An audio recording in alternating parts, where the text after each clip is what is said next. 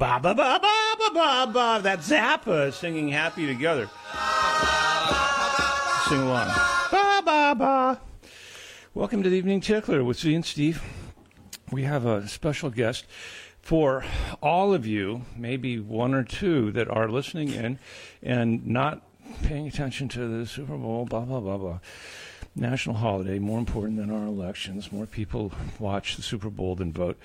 I heard a very interesting thing that many of you probably are familiar with, that New York City puts out an alert on Super Bowl because at halftime, when everybody, after eating the nachos and the wings and the pizza and the large tablespoons full of just straight-up mayo and the beer and everything else, they run to the bathroom. And in the city, when 8 million toilets flush at the same time, it wreaks havoc on the entire system, which we here in the watershed are responsible for. The Pepacton drops nearly a foot in 3 minutes during halftime, and the pipes moan and squeeze, and there's a lot of danger and risk in the halftime flushing thing. But here we are. We're up here in the mountains where we're really not victims of that sort of thing. We are kind of victims of having all bought into the crazy Kool-Aid of Super Bowl. And for those of you that are listening to us, thank you so much. I know that it doesn't start for a half an hour or so, but I want to remind you that in the Evening Tickler, it only gets good in the second half of the show. So you might be leaving us, but then again, you might be so seduced with our guest tonight that you will decide to sacrifice your Super Bowl fix for an extra half an hour of having the lovely Kristin in your ear. Kristin, hi, welcome. Hi, thank you. I got to first meet this woman in church. She showed up. I could feel her behind me. I felt that there was finally somebody in the church that was younger than me. And I'm not a young person, but I'm generally the youngest person in that church. And I think that she shows up just because she needs to escape her house with her kids for a few minutes. And we do have a pastor who's entertaining, and he does a great job for an hour, giving me anyway a little moral lesson in how to behave.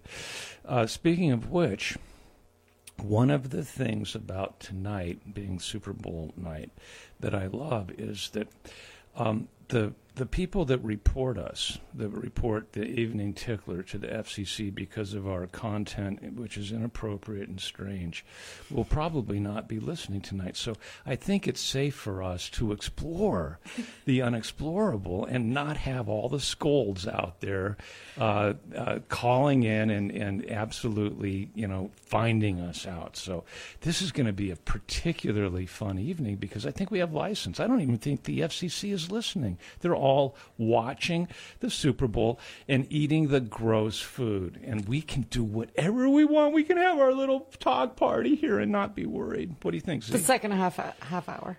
Okay. No, they still might be trying to do their job. But once the game starts. Yeah, okay. We'll see what happens. We'll see who calls in. So let's do a normal first half hour, and then we'll just amp it up. Then we'll rip it. Then we'll rip it. Kristin is my curiosity cabinet. She represents that beautiful glass case that has objects in it that are curious. That's why they call it a curiosity cabinet. She has, like a good piñata, all of these like really surprising little bits inside of her. She plays the banjo, I think 3 songs well. Mm-hmm. She is an expert trap shooter, so beware. She is a mother of 2 boys, 3 and 5, so she is strong, righteous, perseverant, and does not take any SH, fill in the blanks. She's kind of badass, if you will. And with all of that, She has a day job where she critically thinks and applies her higher education and training, educational training and life training towards making our mountains a better place, and we'll talk about that. But mostly, and this is the thing in the curiosity cabinet of Kristin that I am very interested in exploring tonight. And I don't know how we're going to get into it, but with all of the plates that she spins and keeps up, there is one plate that she's been spinning for several years and has recently completed. The plate is down. And that is, I think, a series of novels that are in the spirit of Harry Potter, I think. But I have never talked to her about this. There was one little missive that has been whispered about that she finally got it done.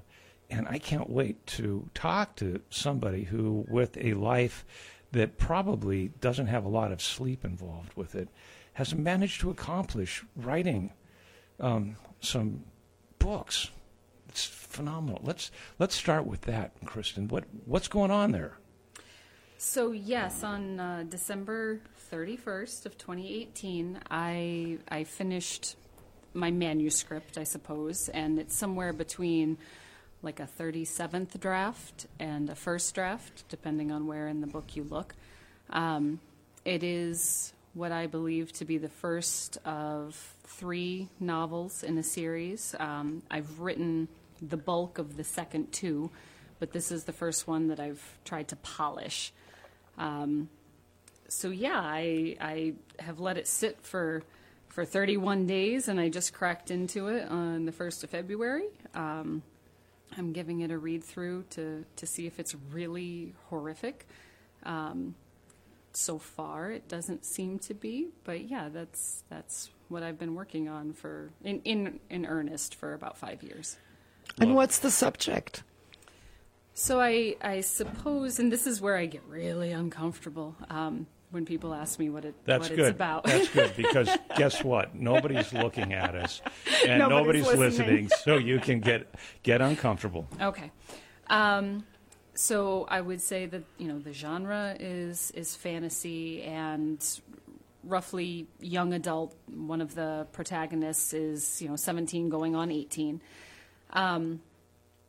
But it's really about a girl, finding who she is and who she's meant to be, sort of at one end of the life spectrum, and a destroyer that she's paired with, and I'll get into that in a second, who's at the opposite end of the spectrum. He's lived for 200 years, and he's sort of having to find the worth in life, and together they are fighting against corruption. So a destroyer in my novel is, in the English language, it was traditionally the war horse that a knight went to battle on, the steed that the knight rode. In my story, destroyer is what we would consider a unicorn, but it's a war unicorn with a retractable horn. And it's a race of horses that were put into exile and have been in hiding for over a century. And when he meets this girl, he has to come out of hiding. So it's three, I think, books about their adventures. Now, in the normal world, that type of an imagination is either met with parents that take you into therapy very early on, or there's that thing where you escape all of that and just in secret develop this. Has this been a story that you've been playing with since you were a kid? So the destroyer, the war unicorn, in my story, he's been the consistent character, and he's been sort of knocking around in my head since I was 12. I was really inspired by the works of Philip Pullman. He wrote his Dark Materials trilogy, and some of the characters in those books, I guess, really, really inspired me. And I've always been a little bit of a storyteller, so I've been trying to find an outlet for the destroyer ever since. Love the name. I do too. I think Z probably grew up on a destroyer, or maybe has some on her farm right now that we don't know about. They're in training. They're waiting for a war.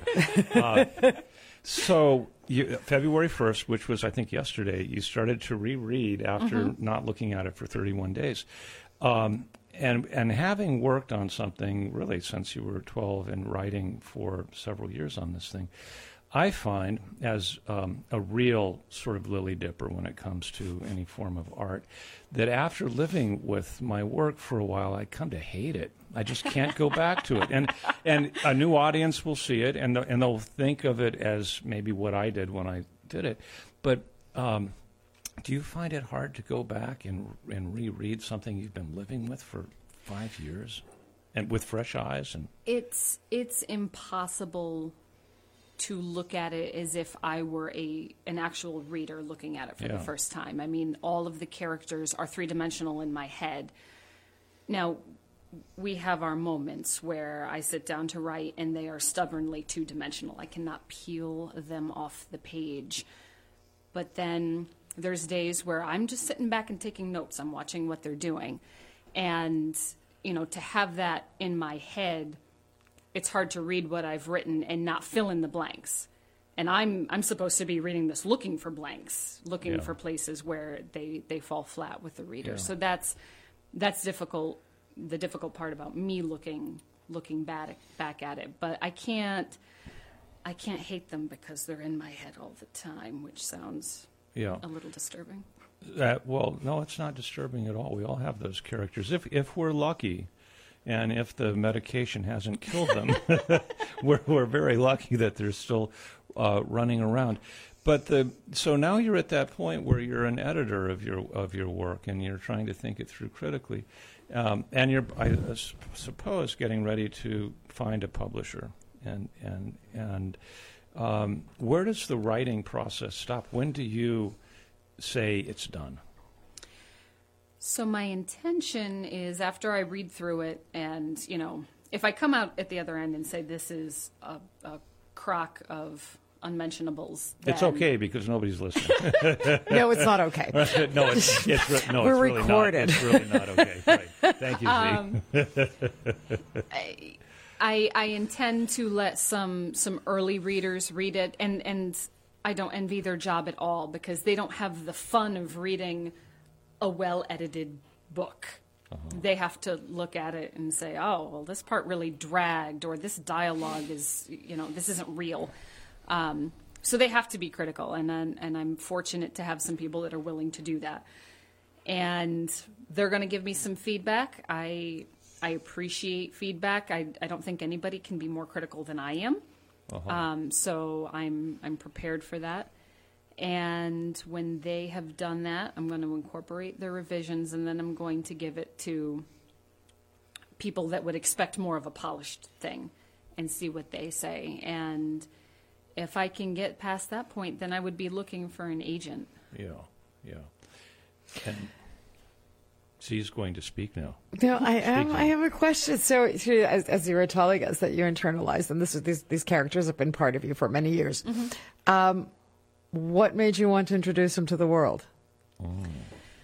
I don't know. I mean, I think it's just part of when I experience any given day, I'm thinking of it in the retelling. I whether it's going to the grocery store or something that's actually, quasi interesting. It's like I don't experience it in real time. I'm telling it back to myself as if I were telling it to somebody else. And, I like to make things interesting for other people. And if these characters aren't interesting to other people, then so be it. They've kept me entertained for a couple of decades. But that's sort of my end goal, is to tell a story that entertains.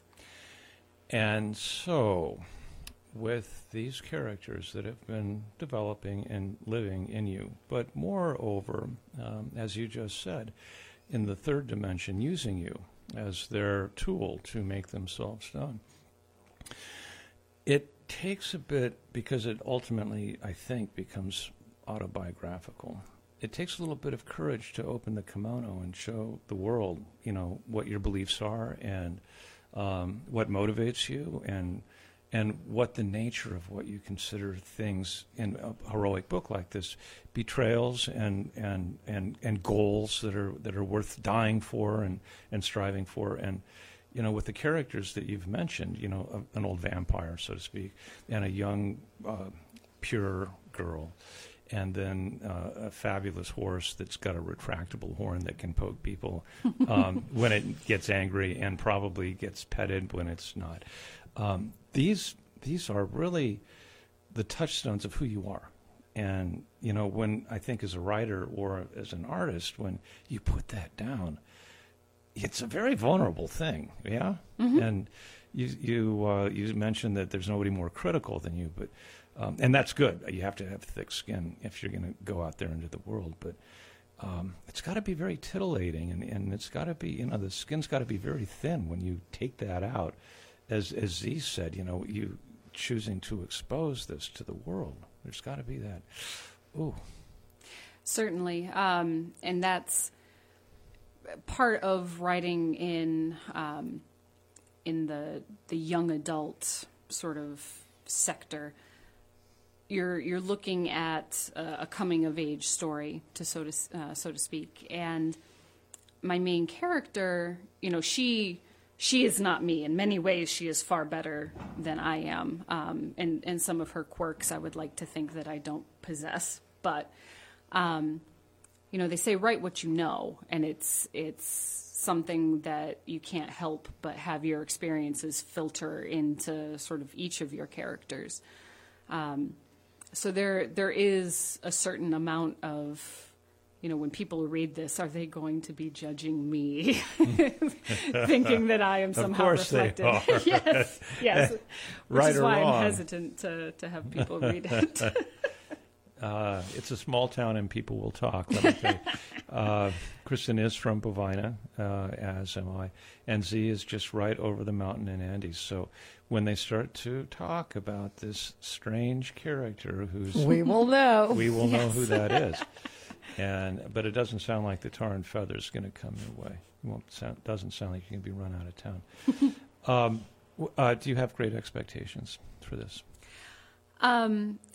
So if you ask anybody that knows me, they would tell you that I tend to set the bar very low. I am prepared to be very disappointed.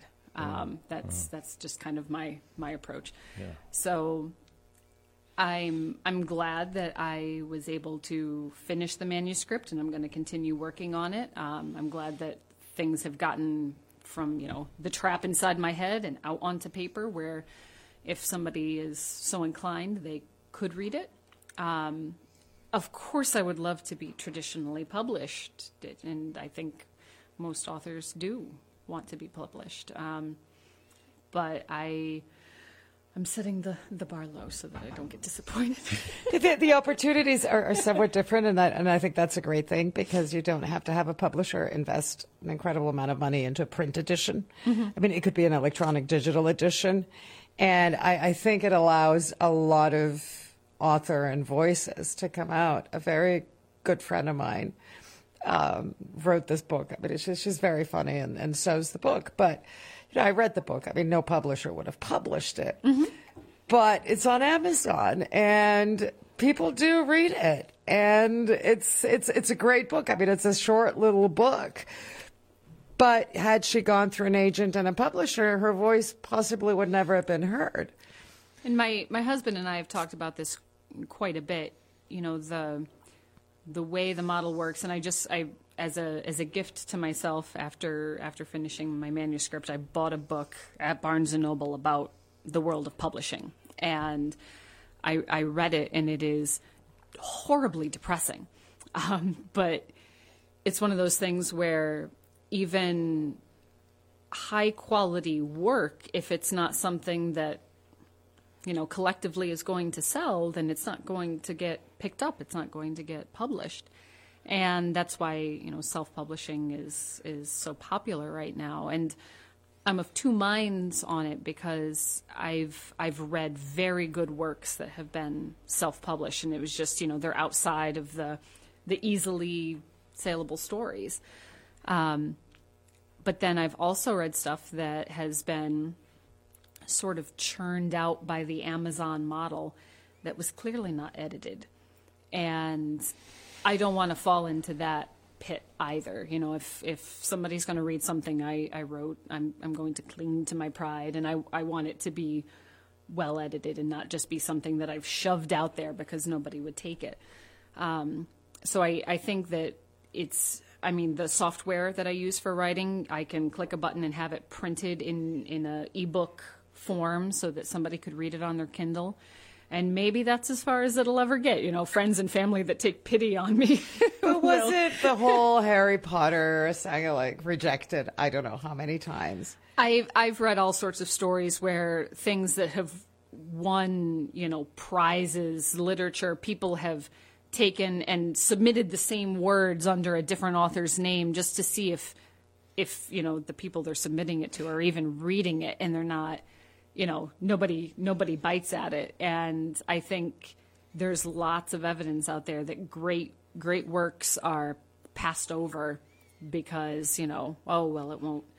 One sell. work, I mean, that was by no means great, but it had to do with, there was that trilogy about Mr. Gray, whatever it was.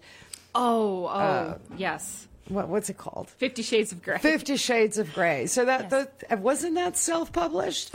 Yes, and I think look at the success. And, you know, it's like tens of millions of copies of these books. The fates are vaporous, and we don't know. And I think it's very good that we have an author here who's keeping her bar extremely low so that she doesn't trip over what could be. But being a realist and being from Bovina, because only great people are in Bovina, we can do a few things that will make her less than obscure. For example, after the show and after everybody else is still gorging themselves on tablespoons full of mayonnaise and beer, I am going to be getting my chainsaw out, and I'm going to begin carving this warrior horse unicorn.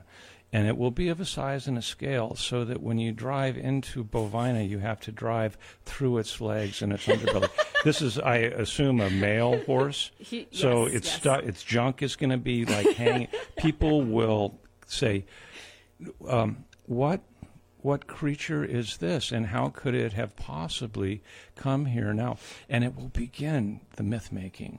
Well, there is... Sorry. I was just going to say, if you do that, then I don't need to be published. Oh, you do? Because all I want is for the world to know about this destroyer, and you will make it so that he is known. But it's interesting because there is, you know, I mean, you go back to the medieval and the famous tapestries. There is a relationship between maidens and unicorns. Oh, what's that? Well, it's sexual in nature. Okay, so I'm going to put that into the big horse. And when people stop their car underneath the horse, there'll be a little sign that says, "Tickle me here." And then the horn will retract or extend itself, depending upon how the tickle happens. Why did I even bring this subject up? I was going literary. He's taking it down into the... I am not at all taking this anywhere but to an appropriate and very literate point. Because... when you do introduce a creature in a fable and a story like that... Who's going to be this huge unicorn with enormous genitals?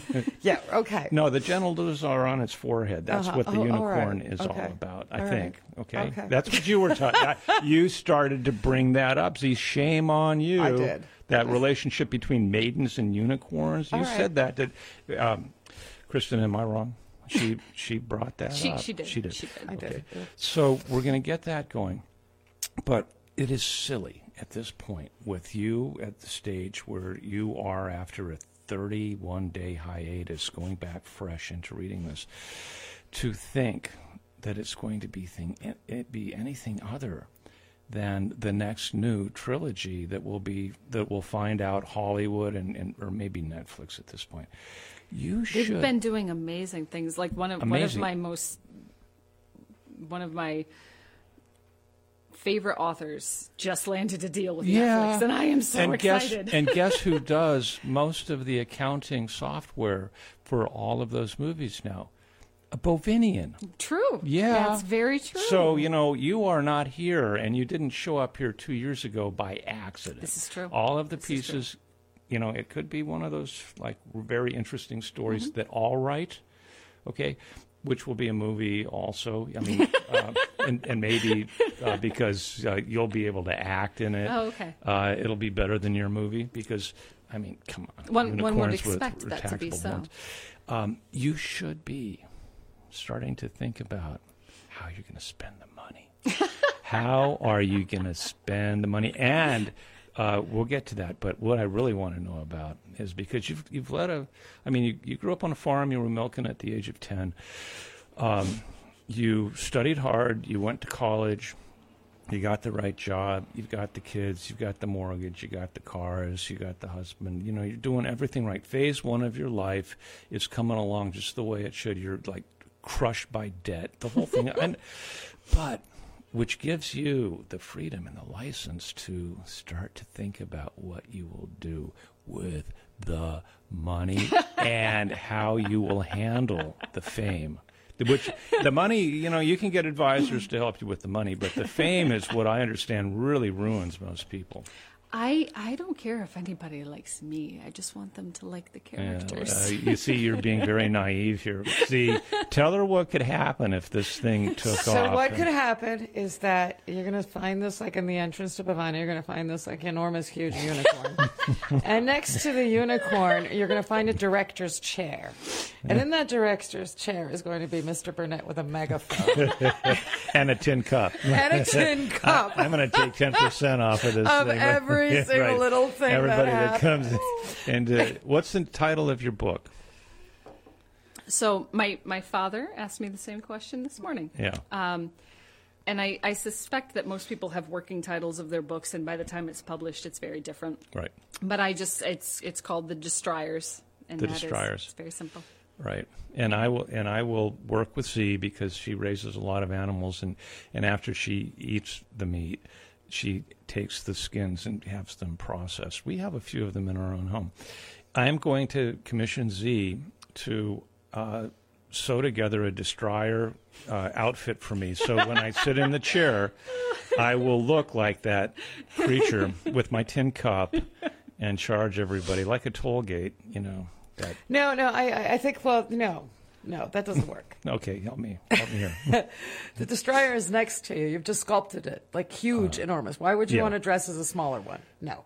You had a good point there. Right, so you got to be... The destroyer might be offended. It might be offended, and then... And I'm hanging underneath that stuff, and that could get...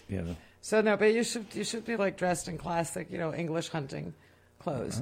Like with that. tall black boots, your megaphone. But the old-fashioned kind of pants, the one with the puffy... sides, right? Right. And the that megaphone. State Trooper. Right, those, right. Exactly.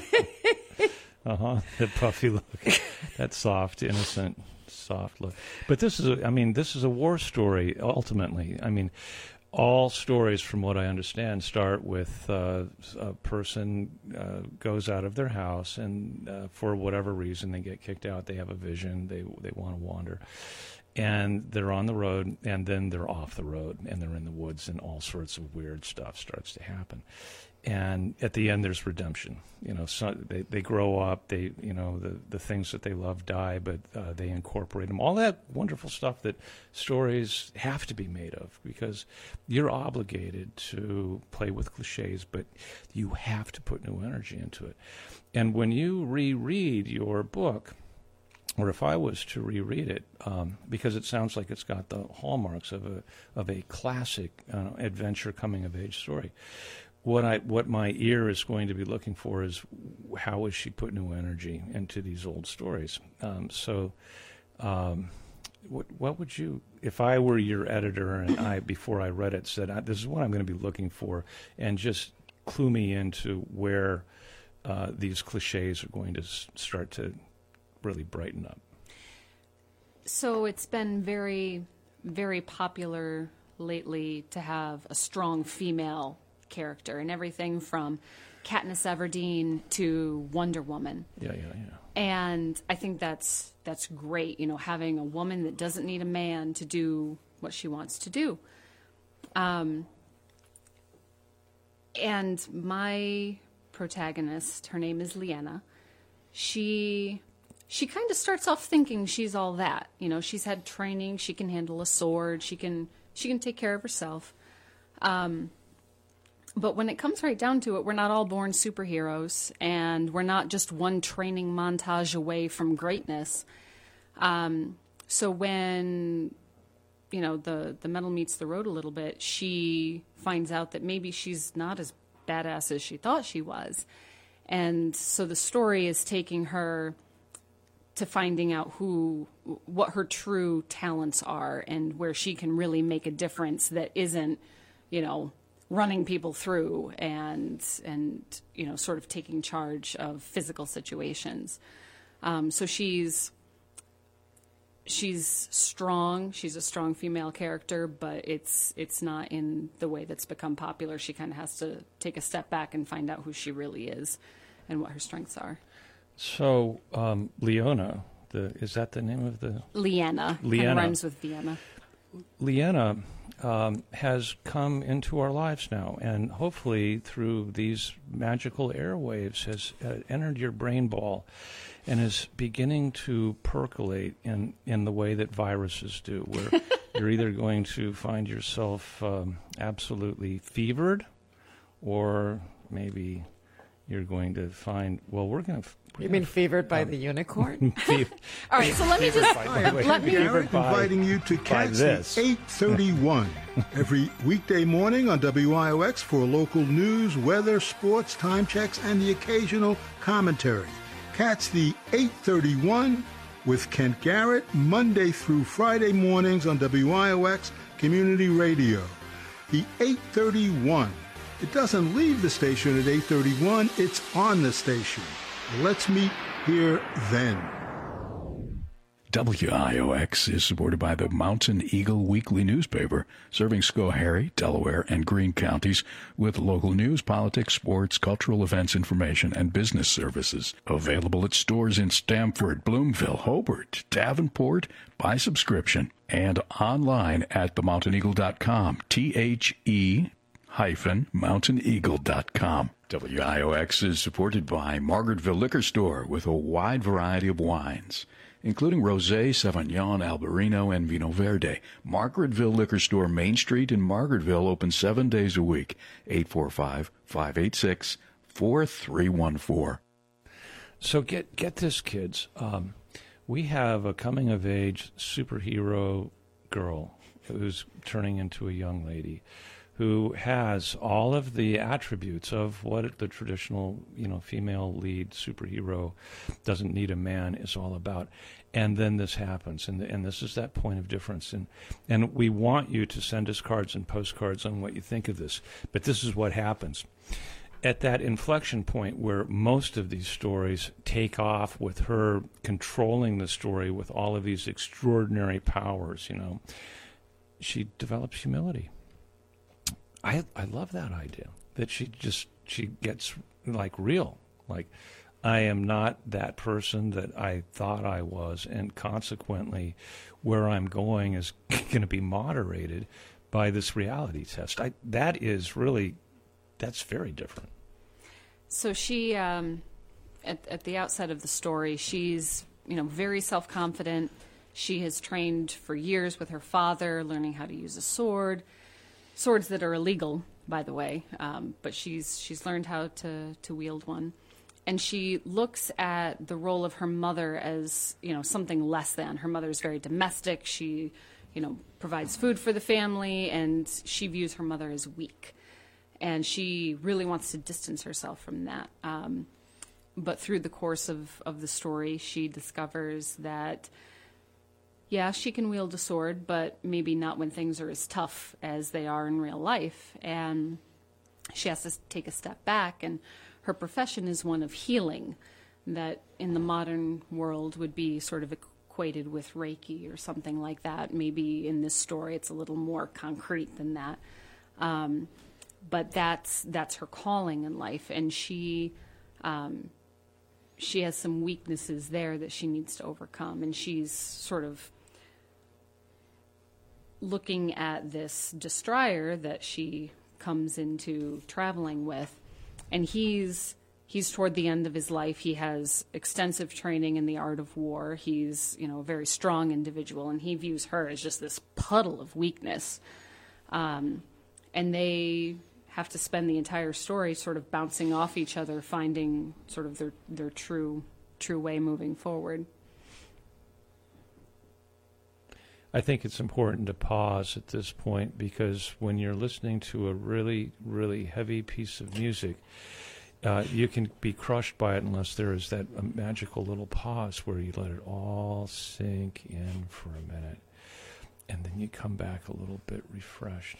See, let me say to all of you that aren't here with us right now at the table that the three of us share something, and that is we all have a certain language and a certain affinity for swords. The Burnett clan, and that's my surname. I'm not just bovine farmer. It's Burnett. In the northwest of Scotland, in the Aberdeen area, we were the people that wielded the claymore, which is that 6-foot sword that was swung and chopped off Roman heads as they tried to invade our place. And the Burnetts were probably the best users of the claymore. We're big people. I'm 6'4", and my brothers are almost 7 feet tall. And when I met Z, actually the first evening, and I don't know why, I asked her when she was buried in the hero vault, what objects would she take with her? And without hesitation, it was her dog, and she's got big dogs. These are not like pets. These are the heroic sort of things that come with her family. Are they livestock guardian? Yes. And she said her sheep, I think, which is kind of lamb, which is her spirit animal, and her sword. And it just came out, bam, bam, bam. And that you also talk about a sword that's not legal, but she has learned how to use this. That is something, I don't know if all of us have an affinity towards something that we really don't use in this day and age right now, but has part in our really old memory brain. Because there was a time when, as humans, if you didn't have a sword, you were not really going to walk down that road. And I think we still have that. And so this idea that the sword is a very important tool and object in this girl's world. Tell us more about the sword and the relationship this girl has. And the world that she lives in. Yeah, and the world, yeah. So if you can envision, an alternate world, but very similar to what this land would have been in late 1800s, very early 1900s, where there was probably a big difference between metropolitan areas and rural areas and the way they lived.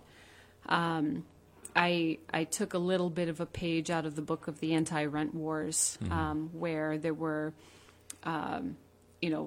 farmers that were really struggling to, make the rents on their properties, and sort of a political upheaval where the farmers won out. They were able to purchase their lands, and they elected a governor that was sympathetic to their cause.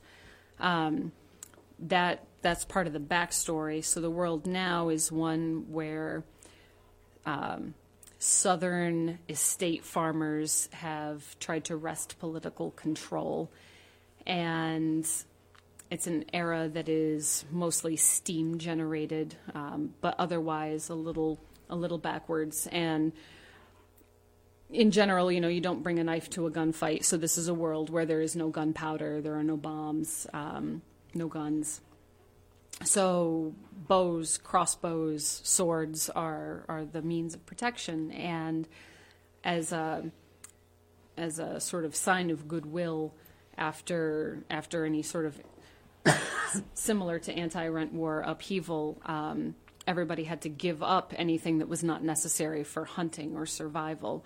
So swords and crossbows and longbows became illegal, and illegal though they were, many of the people in this society kept what they had. They hid them under floorboards and in barns, and they were prepared should anything ever happen. So, and the story is set in a time of political corruption, and she's been trained, yes, as somebody that can handle a sword, can defend herself. She carries a dirk, in her waistband at all times. But she's never been tested. She's trained in the barn with her dad, and there's a certain, comfort with that, where you're not actually fighting for your life. And while I was writing this, I took some sword fighting lessons, approximately 2. With who? There's a historical sword fighting group. They used to give lessons out of the former cardio club, and I just went to 2, and that was enough for me to know that I personally am not cut out for sword fighting. It's like chess. You have to know what the other person's doing, and it gave me a immense respect for people that can actually fight with swords. And I mean, it wasn't fencing. Yeah, you're swinging a real sword. I've done a little bit of that. I've sponsored sword fighting in our community hall in Bovina. Mm-hmm. Not a lot of people show up. But you're right. It's not for everybody, and you can just feel that there's risk. Mm-hmm. And if you know how to do it well, you're going to dominate. If you don't, you're dead. And that is probably the big thing that the protagonist reflects of me, is that I just don't want to get hurt. Yeah. And there's, somebody that has a good command of a sword. If you're not right there with them, you're going to get your knuckles crushed at best. Yeah. So Leanna in the story is contrasted with Oren, who is the Destrier, and his fighting implement is an extension of his own body. And there's a familiarity with that. He is a precise, very accomplished fighter who has quite a tally of bodies stacked against him, which he struggles with. And, so they're definitely coming from opposite ends of the spectrum. So was he banned because of being a weapon? No. He was part of a venerated group as part of the king's army. They were assigned to the caravan of the king. They were supposed to protect the king. And if you think about it, a unicorn has really no protection on their forehead, so it wouldn't be really all that wise to engage with a sword. So they were mostly for protecting the king in case of ambush, and they had steel protectors on their head, or they were for ambushes where nobody knew that they were coming and there wouldn't be much of a fight. And it was a subsequent ruler that ended up banning them, so I can't give away why they were banned. All right. But they had to go into hiding as horses. But one of the extraordinary, aside from unicorns seducing maidens in the woods, the other lore on the unicorn was that the horn itself could detect poison. Mm. So in this story, unicorns were invented as sort of a slander campaign against the actual Destriers. So the king, he possessed almost all of the Destriers in his stables. There were some native Destriers that lived out in the woods, but for the most part, he had all of the breeding stock. And it was the fable of the unicorn was something that he spread as sort of this, mystical, magical, kind of floofy individual that is part of a fairy tale, and it's not real. And it's like the opposite of what a Destrier actually was. Yeah, and we don't want you to give too much away. However, you're starting to get into... please keep on. I don't care. Yeah. This is good. This is so good. I wish it was July and we had a campfire going and I just stayed up all night and listened to this story. I'm loving it. Tell the stories. A good story, and you've described only half of it, comes alive with the balance of conflict. So you've described a girl and a horse, and the goodness and the real life in that. But the side that makes the story is the conflict. And you said that it's about corruption. So there are these other forces that I assume come from the king. And you started just now, and I reason I bring it up is that there's been this misinformation campaign about what the destroyers were really all about. And I think probably that is where your story and why she gets called into proofing out what she believes in comes from, that the king is corrupt and evil and is not going to serve the people with good intention. It's actually not. Yes, I'm so glad because that's such a conventional story. Okay, lay it on us, girl. All right. What's going on here? This takes place probably 150 years after the king is gone. The king they get rid of a monarchy, and they go to a nation of states, and it's more of a autonomous model than the United States. But each state has a governor, and they have a national military, and that's about it. But I borrowed from Hancock here. The state that she lives in is called Kadoja. And in Kadoja, the governor, he's a good man, but there's a lot of strife with these southern estate farms and how they think things should be run. And the source of conflict is a city-state to the south that is in need of drinking water. And, I'm clearly not too inventive there. And that was part of the biggest issue with my writing process, is that I had all of these characters that were very three-dimensional to me, but completely devoid of plot. So I, again, borrowing from history, eventually found one. But basically, politicians that are in bed with an outside interest trying to influence the due process and course of democracy, and utilizing the state, in the story, a state police force to get to their ultimate goals. Yeah, that's very clever and very, very timely, particularly the water issue. I mean, all of that will certainly resonate with what's topical. Huh. And so in this instance, she ends up joining forces with a local militia, and sort of a theme of the book is whether knowledge is a liability or knowledge is power. And she kind of has to navigate that. And so she goes through test after test until she finds her true self and her true friends to fight the good battle. What's the redemption at the end of it? Or is that also just too familiar? Is there something that happens at the end that's crazy? Oh, my goodness. Well, we're a couple books away from that. We don't want to know. Okay. Oh, that's right, because it's a 3-book thing. You said that the other 2 you've kind of roughed out. Mm-hmm. And so that's lovely. That it's. I wrote the whole thing in the first person, and this is sort of an odd thing about the writing process. There was one passage that I thought was particularly powerful if it was in the first person, somebody writing a letter to themselves. And so I wrote the whole thing in the first person. And given the fact that I have 2 children and lead a busy life, I can't say that my writing is a daily thing. So I often would have to come back to it and be like, okay, where did I leave off? What were they doing? What were they thinking? Try to refamiliarize myself. And whenever I would do that, I would find that the first person rang very hollow.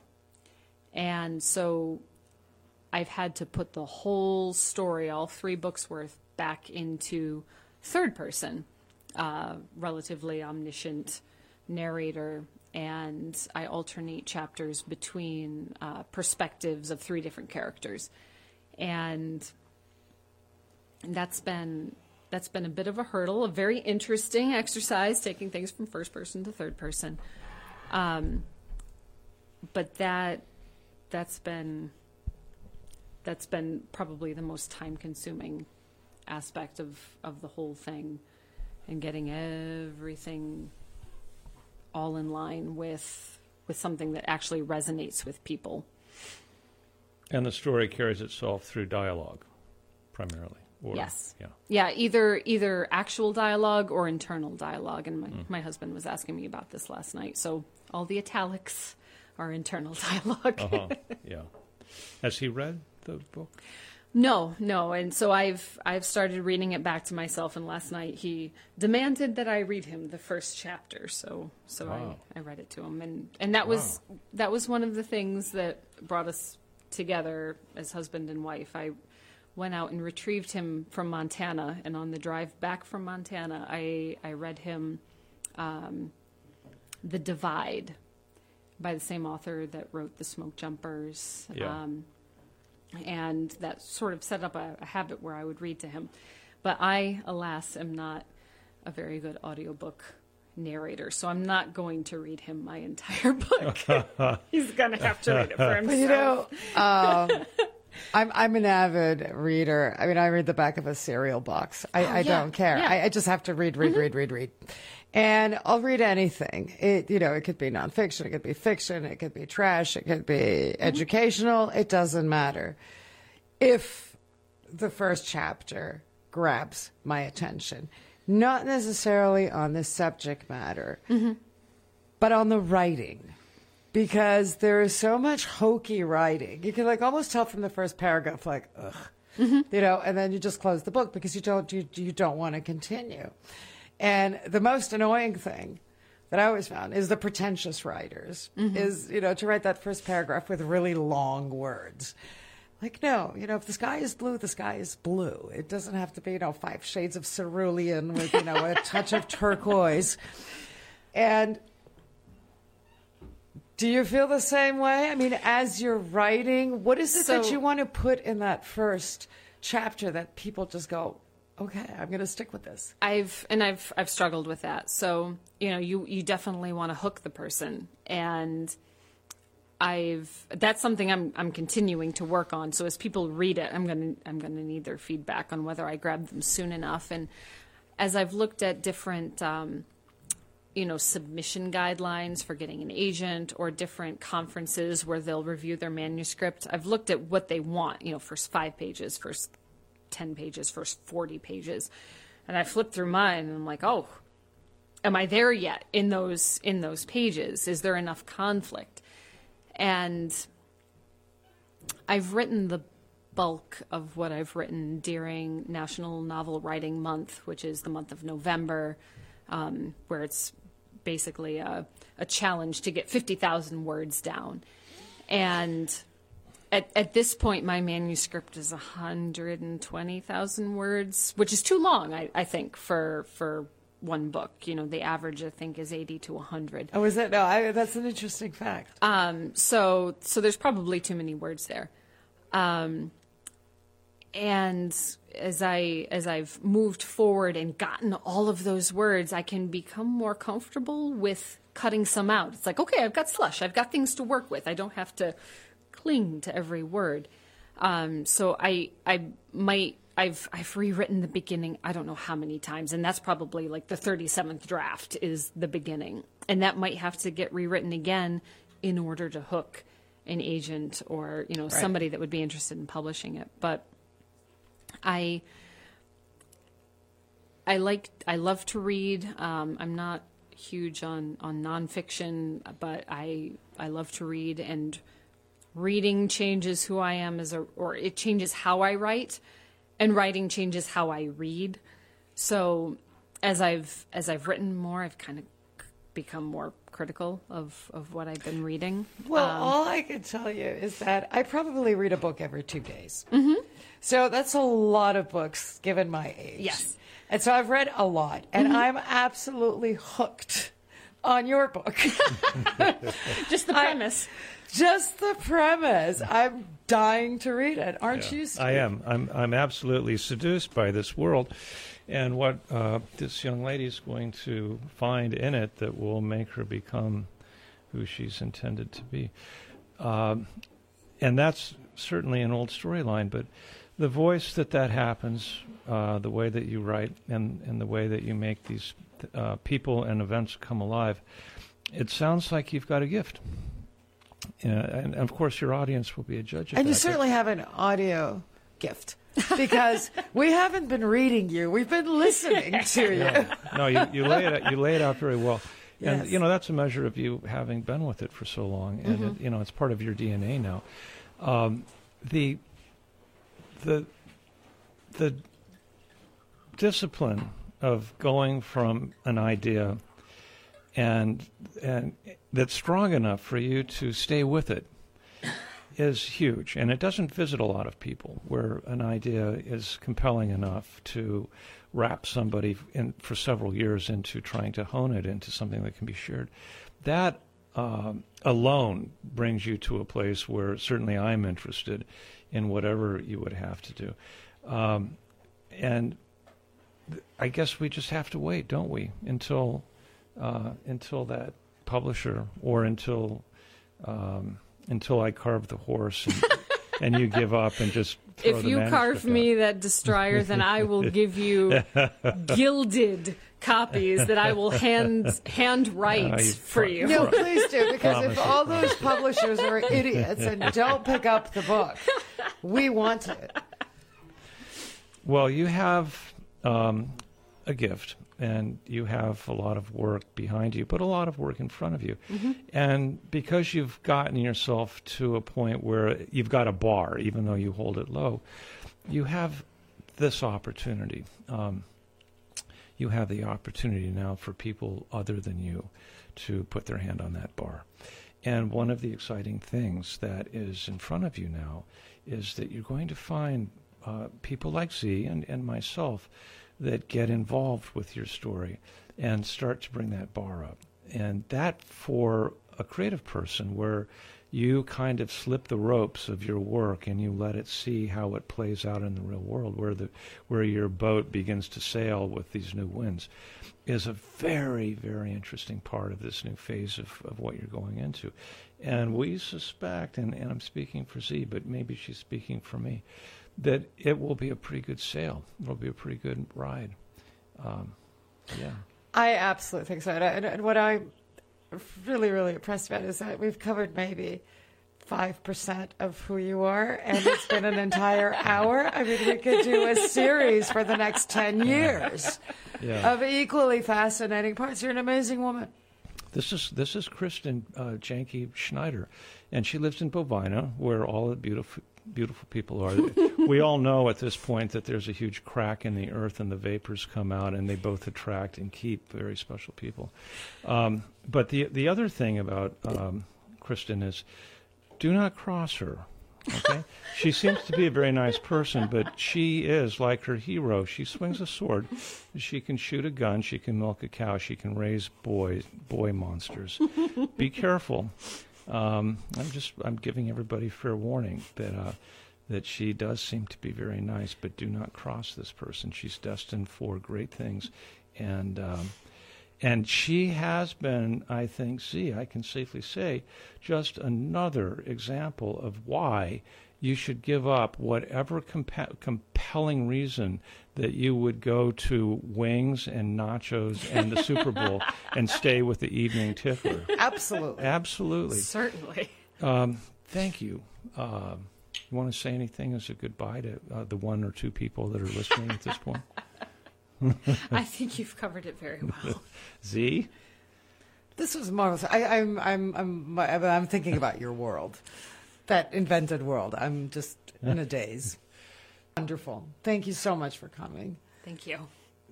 Kristin will be back. This is a story that's going to continue, and we will be back, of course, next week, same time, same station, here, right off the middle of nowhere, in the mountains of the Catskills.